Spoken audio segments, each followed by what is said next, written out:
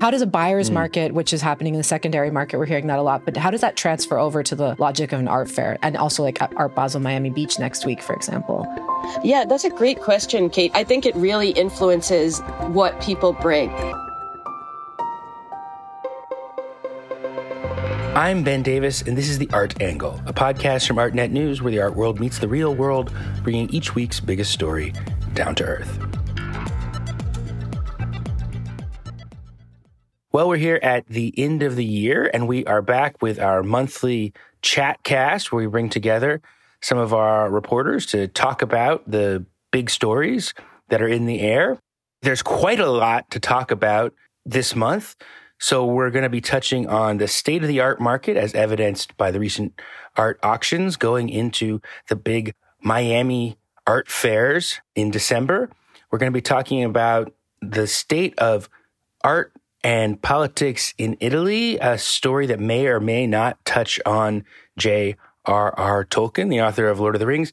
And we're going to be talking about Anish Kapoor and his Vanta Black, ultra black artworks, which are on view in New York. Here with me to talk about these stories is our senior market reporter, Eileen Kinsella in New York. Hey, Ben. Great to be here. Thanks for having me. And our senior editor, Kate Brown in Berlin. Hey, Ben. So I'm very excited to have you both here to talk. Before we get into all these many, many stories, I did want to talk about any art that we've seen. Eileen, have you seen anything, actual art, when you weren't reporting on the market that excited you? Yeah, great question. I took full advantage of my long weekend to go to MoMA yesterday.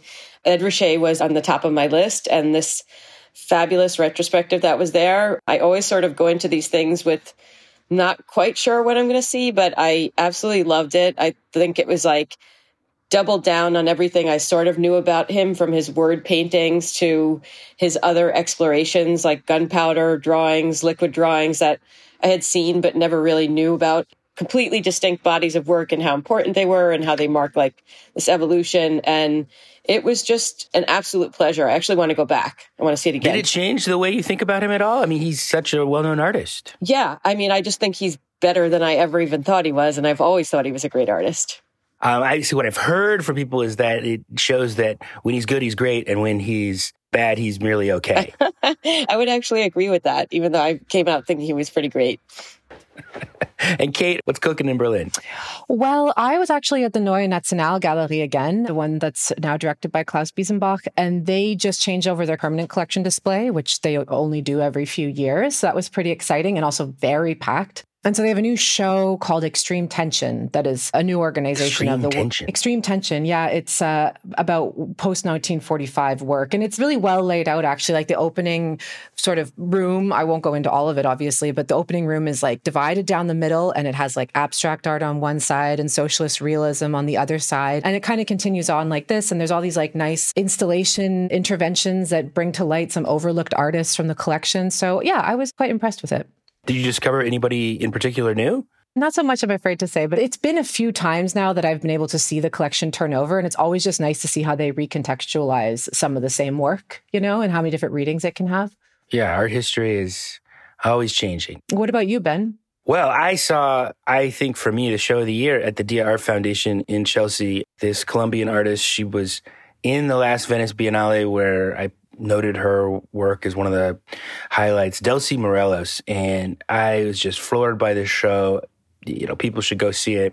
I think she is a real thoughtful artist who is a star. She works with earth. So these two full room installations, these big installations, but they're really impressive in how they use space and really activate all your senses. Like she has this particular distinctive smell that she uses. It's like a mixture of cacao and cloves that's part of the work. And the first chamber is, I don't know, all these little structures built up on the floor, filling the room. So you feel like you're soaring over a landscape, looking down at all this stuff. And then you walk into the next room. In the first room, you felt like you were kind of towering over the art. And the next room is just full of this massive installation of earth, this big kind of ziggurat of earth that makes you feel really small. And just walking between those two rooms, I thought it was really expert use of space and scale, and you felt your own body, you felt the presence of the art as an object, and it drew on earth art for me and activated senses that I hadn't felt activated in art space in a while, and it felt like it was full of thoughts about the environment and about art and space. Can't recommend it enough. If you're in New York, please great. I'm see definitely going to check it out. Yeah, it's actually just one of the more moving and interesting art experiences I've had anytime lately. I can still remember that work at the Venice Biennale. Like, I can almost smell it when I think about it. She had such a powerful piece there. Well, they say that smell is one of your most, the senses that most activates your memory. And absolutely, like, I remember that is like almost a semi-abstract maze made out of earth, but I just can call it the smell of it to mind almost instantly. She really is doing things with art that really stick in the brain. Ben, when I go, I'll have to compare it to Ed Ruscha's Chocolate Room. Oh, yeah, there you go. There you go. Seems like a lot of cacao, chocolate themes going on. Yeah, well, into your trends. Chocolate in art. Well, speaking of trends and getting into the nitty-gritty of the site, Eileen, you've spent the last weeks in the auction room covering the big fall art sales, which are an important barometer for people going into the big art fairs in Miami coming up. So why don't we just start by you telling us what happened and what we learned? Yeah, I mean, one of the things that I was kind of thinking heading into this season, that it was sort of inevitable that there would have to be a drop, because last fall at this time was like this offering of Paul Allen's collection. I don't think it's ever happened that in a single sale you saw a minimum of 5 works that took over $100 million each. So like heading into this, you're already competing with $500 million. So I was kind of just gauging like what our estimates were versus what we had last year. We were kind of bracing for like anywhere between a 25-30% drop. And that did happen. But there was also this feeling of like, I think it has to do with the broader economy, just greater caution, greater selectivity. It was still really strong and really healthy, but you just did not see 5 works going over $100 million. I mean, by my calculations, I think one went over $100 million. That was a Picasso from the Emily Fisher Landau collection that made $140 million with fees. That seems to be the one-off, like the strongest one. So that gives you an idea of sort of the landscape, like the extremes that were there last year versus this year. The other thing that I feel like we're trying to do as market journalists is just keep up with some of the spin. So, for instance... There's always a lot of spin. There's always a lot of spin. City in there. But the spin is getting even more intense. So I'm going to tout our By the Numbers column, because that's our way of really breaking down what spin they're giving us and how we're interpreting it. A really key part of that is withdrawals, where it used to be that auctions used to like come up before the sale and say, by the way, this evening, lot 10 and 11 or, 12, like maybe a handful have been withdrawn. What does this mean? Because I only observe these things, but yeah, that is this rash of withdrawals, and mid-sale withdrawals was one of the big stories that sometimes there are artworks, choice artworks that are for sale and they're withdrawn beforehand. So people are counting on selling them and then they get taken away. But it seemed like the trend this time was in mid-sale, they would announce suddenly that something that people were there for was not for sale. So I don't know. What does that mean? Well, that's a new thing? And like, are people mad? Like in my mind, it means 2 things. First off, if you consign, say, a $10 million Picasso or Willem de Kooning to a sale, you don't withdraw it unless you're getting really strong indications in the days and even hours leading up to the sale that it might not sell, right? Like you'll go to the auction house, maybe you'll have a conversation. Hey, should we lower estimates? If you have a really strong feeling that it's not going to sell, you talk with them and then the lot will be withdrawn. In the olden days, and I'm saying olden days, like as recently as a few years ago, that announcement would be made at the start of the sale. So say that there's 50 lots and they withdrew 3. They'll tell you which those 3 lots are. Now, there's no pre-sale announcement, so you're just kind of going along in the auction, and it's like this big lot, like in your catalog, comes up. It's like a $10 million lot, and all of a sudden it's gone. It's vanished. It's withdrawn, and they move on really quickly, and you're kind of like, huh? So to me, that suggests two things. One, that you didn't think it was going to sell, but now, and this is what I mean about keeping up with the spin, that hasn't even, as far as we know, it hasn't been officially decided or announced before the sale. So like, when was that actual decision made? Was it made when like, say a Giacometti didn't do too well 2 lots earlier? This is kind of like what I mean when I say we're trying to keep up with how rapidly things are happening. It's not just the withdrawals, it's also guarantees, which are, when people outside the auction house assume risk or the auction house assumes the risk.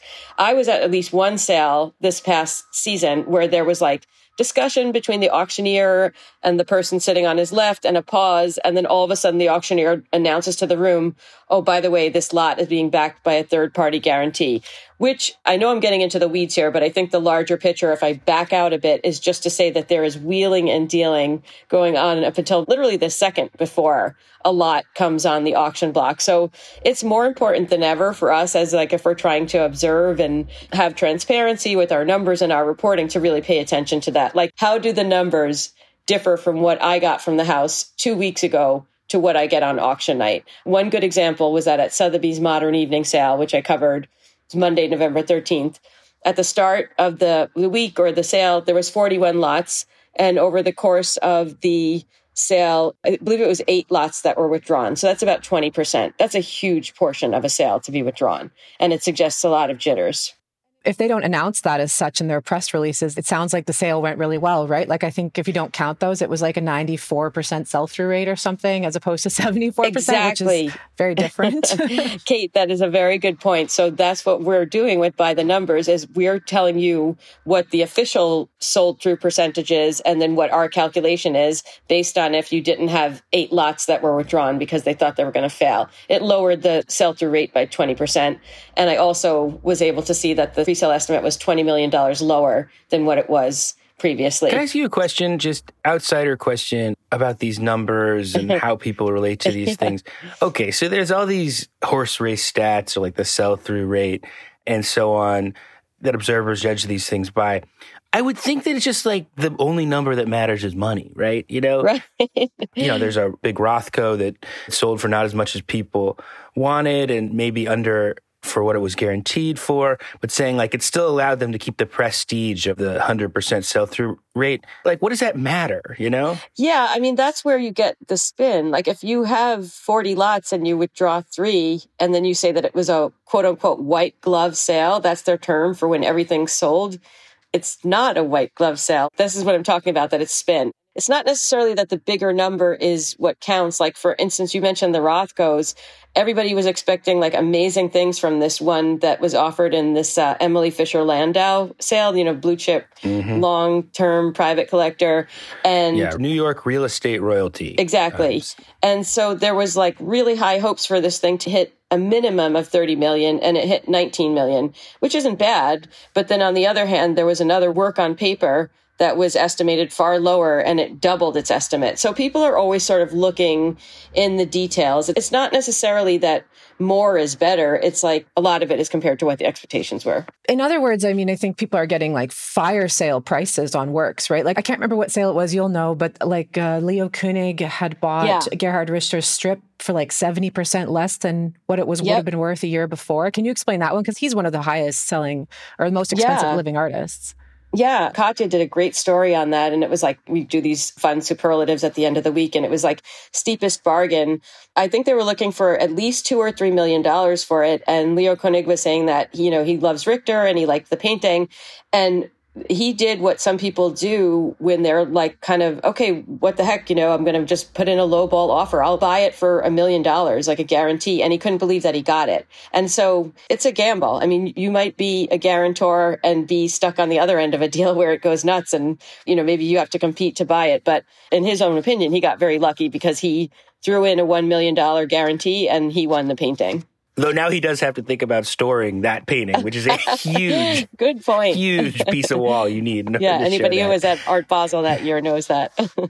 A quote that I took out of the reporting was commentators saying it was the most example-driven market I've seen. What does that mean? Yeah, I think like with Rothko, it's a perfect example. It's a work on paper. Like the high estimate was $10 million and it went up to $20 million. So it's like, somebody really wanted that. And the Landau Rothko, it's not that nobody wanted it. It's just that the expectation was 30 million and it didn't get anywhere near there. So it's sort of like, you put those side by side. The same thing was happening with two Joan Mitchell paintings. One was an untitled one from 1959. Another was one called Sunflowers, both really beautiful abstracts from 1991. And in the lead up to it, everybody was sort of just like looking at them and saying like, is the earlier one going to prevail? Is the later one? And they both did really well. They both sold within like $1.5 million of each other's, but it's just sort of like this betting and this kind of compare contrast that leads up to it. Well, as I understand, people basically, it's not even they want like an important artist. They want the best example of that important artist, like the most Picasso or the most Richter.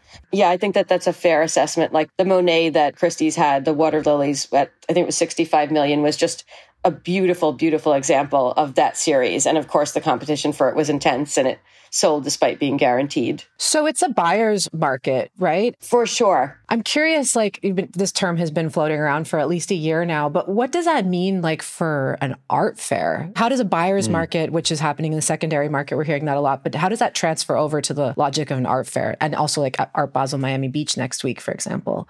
Yeah, that's a great question, Kate. I think it really influences what people bring. Like you probably won't see some really out there risky names. Like there kind of is this flight to tried and true, where you're going to see a lot of blue chip art that people know there's a lot of demand for, that they hope that buyers will compete for. Examples.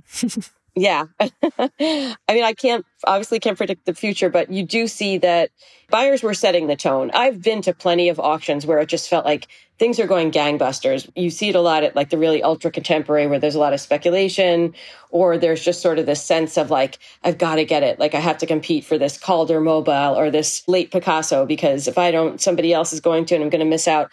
I don't get the sense that people are having like a lot of FOMO at the moment. I feel like they're setting the tone, and I'll be really curious to see if that plays out at Art Basel Miami. I'll be excited to see what's on offer and see what kind of the mood is. You're going down to Miami Beach? I am. Are you excited for this, or I always dreading it? Sort of. I have this fondness for Miami. It's sort of like going to another planet for a week. I love Meridians. That's always the... What is Meridians? Just for people who don't know. Meridians is the platform where, I don't know if they invite or commission, but it's always these large-scale works of art that anytime after I've walked through there, I mean, some of them are totally impractical, but really beautiful and thought-provoking. And to me, it always feels like a complete who's who of the cutting edge of the contemporary art world, because any name that I see there, I either recognize as somebody who's really hot or is going to be. And it's always fun. It's just like very extravagant. And then you have, the actual fair itself. Walking through there is always an amazing, well, some people would say exhausting, but like just an amazing range of both new, like very new, very young galleries and established blue chip. And I don't know, I always find it kind of surreal and fun and exhausting at the same time. The city of Miami always kind of comes together for this fair. Are there any bigger events that you're looking forward to? I always laugh a little bit at some of the brand activations of the companies that go down there and try to get in on the circus. It wasn't that way always in the beginning, but I was looking through my invites today and I had everything from scented public art sculptures, like a collaboration with a high-end brand, to some of these things I don't even know what it means. I got an invitation to something called a third iteration AI in a house-like structure, described as a world where AI and art collide. And that is classic. Something about an AI robot artist right there. House-like structure. Yeah. It's an art-like thing in a house-like structure. Yeah. Art Basel Miami Beach, it's still the center of the whole thing, but it feels like more and more people are going and they're not even aware that there is an art fair going on. That's a great point, yeah. Like the raison d'etre of the whole thing. It's such a brand circus at this point. I wonder how closely that circuit of the Art Basel Miami Beach spectacle, how much it cycles with these like art market stories, like they're kind of connected because it's all about some permutation of luxury consumption, but they're also like different, there's the kind of brand fair aspect of it. And there's the kind of, art connoisseur aspect of it. I was actually recently talking to a liquor company man who was telling me that they won't go down there because you can't even elbow your way into space. Like some brands have become so dominant at parties, and I think there's some of the ones that we see or get invited to, but that it's almost impossible to elbow your way in, which I thought was very funny in a counterintuitive way. Yeah. It'll be interesting to see how the fair feels this year. I'm curious for your reporting, especially because Freeze has acquired 2 fairs in the States this year. And it feels like the stakes have gotten a little bit higher between those 2 companies. Now they're competing in a different way in the American fair landscape, wouldn't you say? And, they've also been this major restructuring with Art Basel. Like Bridget Finn is going to be the new director of Miami in 2024. They have more of a pyramid structure now than they did before. I still find the consolidation pretty surprising that Freeze bought both Expo and Armory. I'm so curious to see how it's going to shake out. And unlike the auction reporting, where we can kind of change our standards to keep up with the numbers and try to get our own transparency and try to convey that to readers, we don't really have the same tools for art fair. So it's much more reporting or asking questions about strategy, asking exhibitors how you make your choices about fairs. And again, there's a lot of spin, so it's hard to cut through it. I'll be really curious to kind of judge the sentiment at Miami this year and see what people are thinking and talking about going forward in this new kind of fair landscape. A lot of times when people want to tell you the truth or it's something less than positive, they always want to go off record. They don't want to be the fair that's not invited back the next year. No, the gallery is not invited back next year because they said something. Yeah. There's a lot of caution about that.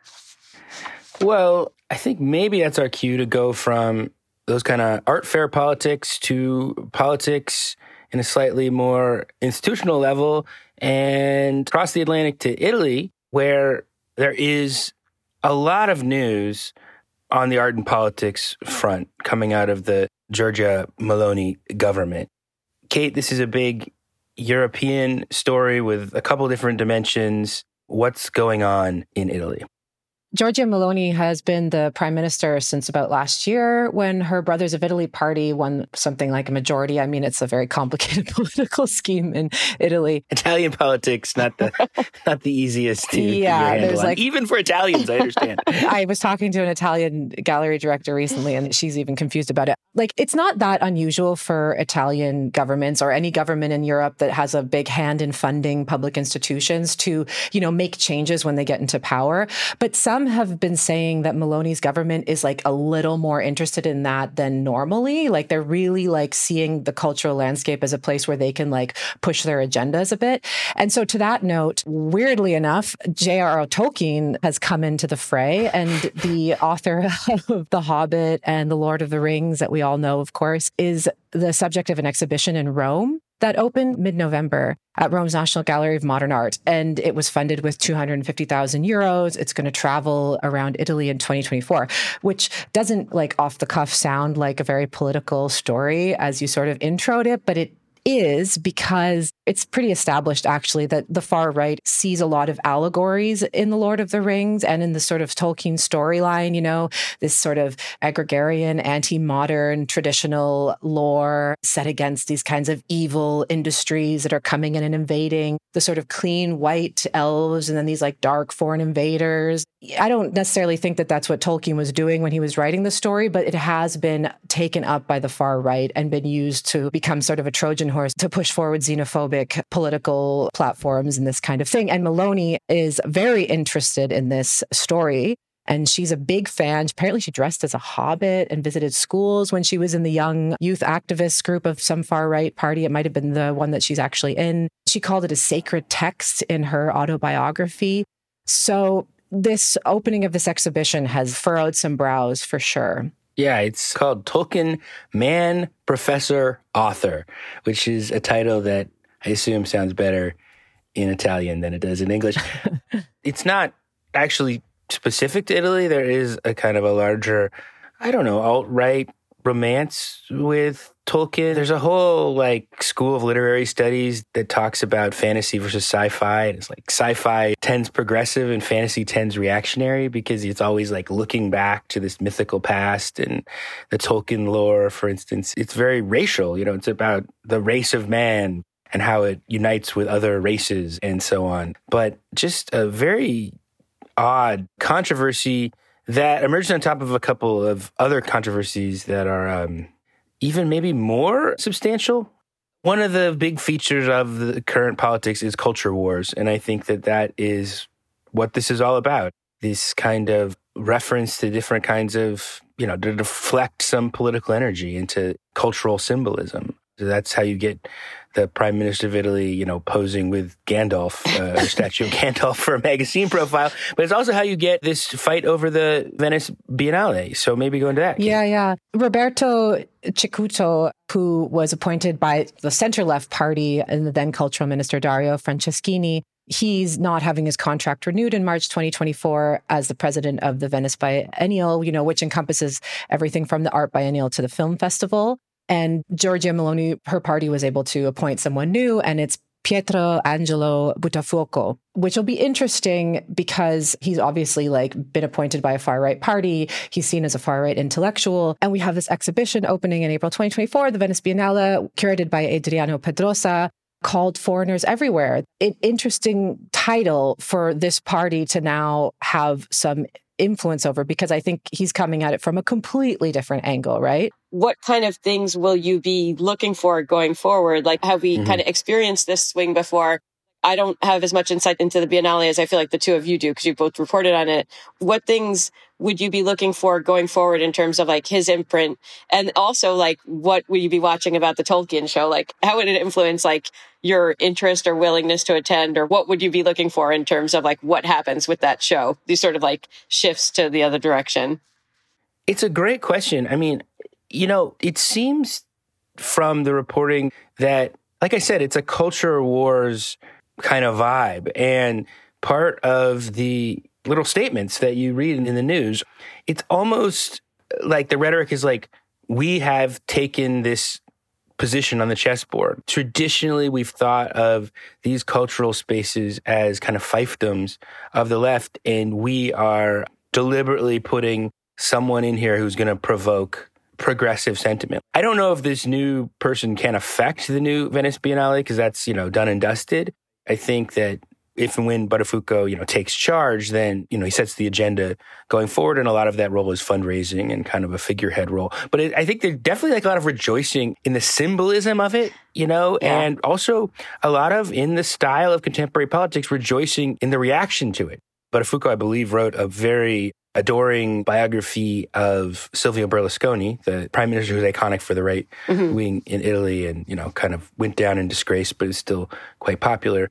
There's one comment from a deputy group leader of the Fratelli d'Italia, Meloni's party, that was in La Stampa, specifically said, another glass ceiling has been broken, which right there, perhaps comparing it to Meloni being the first female prime minister of Italy, but nevertheless, noteworthy. Another glass ceiling has been broken. Often the Biennale Foundation has been considered by the left as a fiefdom in which to place friends and acolytes. But Buttafuoco finally affirms a change that the Meloni government wants to imprint in every cultural and social center of the nation. Only characters chosen for their depth, competence, and authority. Which is, it sounds to me like a bit of an underhanded insult to Roberto Ceccuto as well. They don't really say bits about him, but it really shows what they thought about what's been going on at the Biennial for the past decade or so. So, yeah, I agree with Ben. I think that it will be in the air at the exhibition, I think, as I said, because of the subject matter of the show, set against the political landscape in Italy, which is becoming more xenophobic. But I do think that it won't probably have much hands-on influence, but they will have a big hand in selecting the next biennial's head. And Pedrosa, the current curator of this coming Venice Biennale, is the first Latin American curator. That's been a big deal. And then you set against that the fact that the show is called Foreigners Everywhere. And, the last couple Venice Biennales have had this, as the global Biennale circuit tends to have, gathers an international selection of artists often working with themes about migration and identity and so on. And migration and identity are the bread and butter of Meloni's politics. I mean, it's considered the most right-wing Italian government since 1945. There's all kinds of questions about how sympathetic people are to Italian fascism. And there have been overtures, as I understand it, about people making provocative comments about how we shouldn't have, foreigners running our Italian art museums. That was in some of our reporting. One of the quotes that a spokesman for the cultural ministry gave to ArtNet News was, there's no prejudice against foreign directors, some of whom will certainly continue working in Italian museums. However, the situation met by the new ministry was paradoxical. That is that the national cultural institutions from the Uffizi to the Scala were in the hands of foreigners. We just need more balance. This upcoming Biennale is called Foreigners Everywhere. And they're literally talking about how there are too many foreigners in Italian cultural industries. So, I mean, that is very notable. How far it goes, how symbolic it is, I don't know. Yeah, it'll be interesting for sure. Does it affect how you guys think of JRR Tolkien to know that he's mixed up in this whole thing?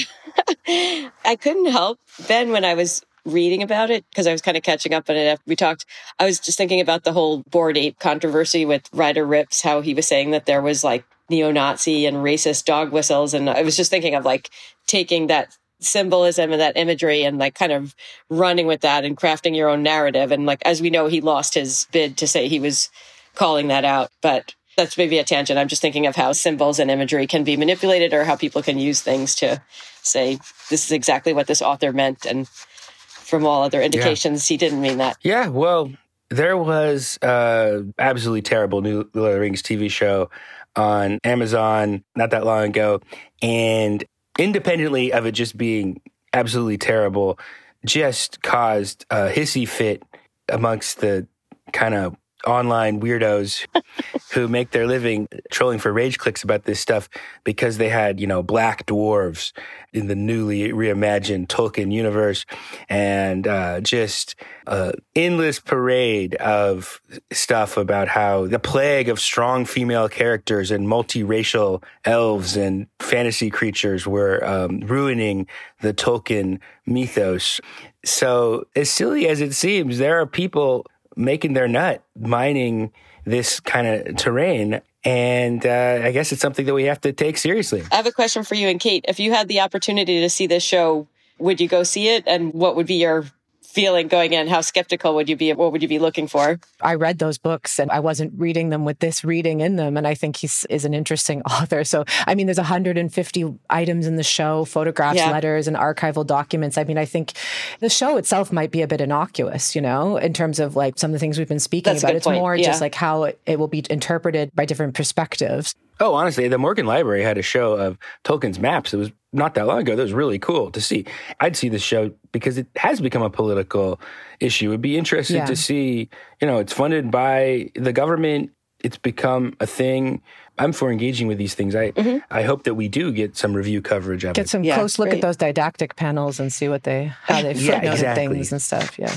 So on the subject of going to shows, I wanted to get your take on a show that I recently saw, which is kind of newsy. So on my monthly rounds through Chelsea, actually the same day that I saw the great Delcy Morelos show at the Art Foundation and not that far away from it, I saw at Listen Gallery Anish Kapoor's new show in New York, which is the first display of his Vanta Black works. So this is an actual news story that goes back almost a decade. There's this British company that came out with a pigment that they called the blackest color in existence that absorbed, I don't know, upwards of 99% of all light that came into it. And Anish Kapoor, the very famous sculptor, set out to get the trademark or the exclusive rights in order to like work with this pigment. People were very angry about this. And actually at the Venice Biennale last year debuted the first sculptures he had made using this pigment. I did not see it there, but I finally got to see them in Chelsea and I have thoughts about them. Have you guys been following this story? Well, I followed the story, and I don't know if I'm jumping ahead, I'll dial back. But Ben, as you know, a couple of years ago, I went to the New York Stock Exchange where this artist, Demet Streeb, who was the MIT artist in residence, had developed a similar technology. She says it's even blacker, like point something % blacker. And it was used to conceal a diamond. And they had magnifying glasses. I remember this story, the magical diamond that absorbed all light. So I had this amazing experience of going to like the boardroom, like the private dining room of the New York Stock Exchange where they had it set up. And I was the only one there with the artist and with her professor, Brian Wardle. And they just talked to me about the black technology and the diamond. And the whole conceit is that you're trying to prove that you can't see the diamond through the black. So they had magnifying glasses set up on either side of the vitrine, and you're kind of looking to prove that you can see nothing. And it's like, I sort of wonder how the experience of determining how black the blackest black is different when you're not trying to look for a diamond.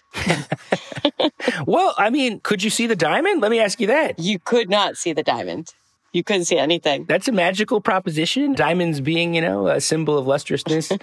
These works are abstract geometrical shapes in terms of being sculptures. So like there'll be a circular shape, which is a void and looks just like a flat circle. And then as you kind of circle it, you realize it's actually a concave form, that has depth that you just can't see because you can't look into it. Or a lot of the sculptures are called non-object black is their name. And as you circle them, it looks like a square. And then as you move to an angle, you see that the square has some kind of volume, points sticking off of it or something like that.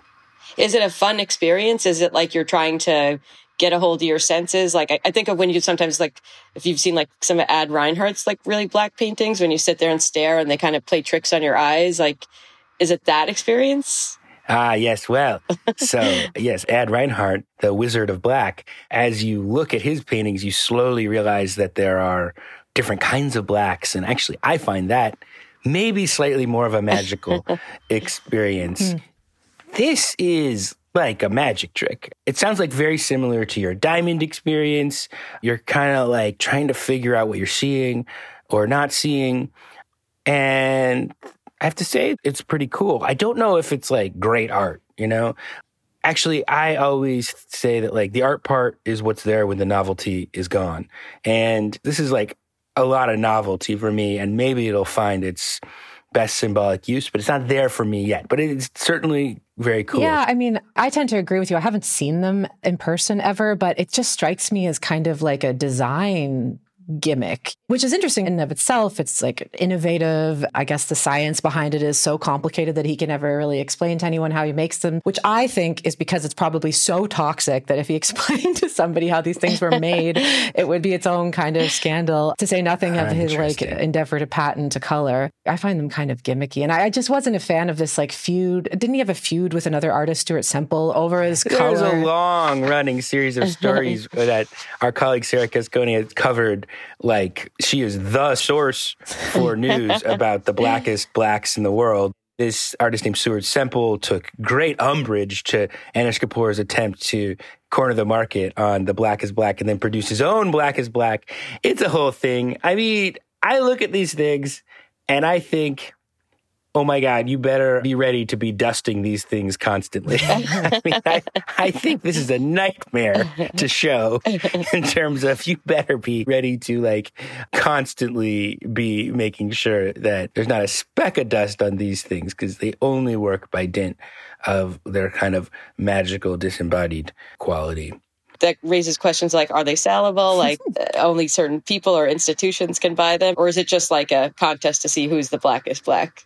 I mean, not everybody likes Anish Kapoor. I think he's considered to be, kind of cheesy in some quarters. I think he is an artist, for my money, who does something that's really hard to do in the contemporary world, which is like activate your interest in materials. Like, it's really hard to make art that has the effect that art sometimes had in like a pre-modern time, where you look at it and you're like stunned that it could be made even. I mean, because that was regularly people would be like just, stunned at how amazing the materials in like a Baroque sculpture could even be made in that way, or that a painting could have that level of resolution and detail. And it's very hard to have that effect. And just a couple of artists are working at that level of technical these days, where they're like exploring materials and trying to give you the wow effect of being like, I can't believe that a shape like this was made. And the fact that you have to go to like someone who was making technology for like literally military applications and then corner the market on that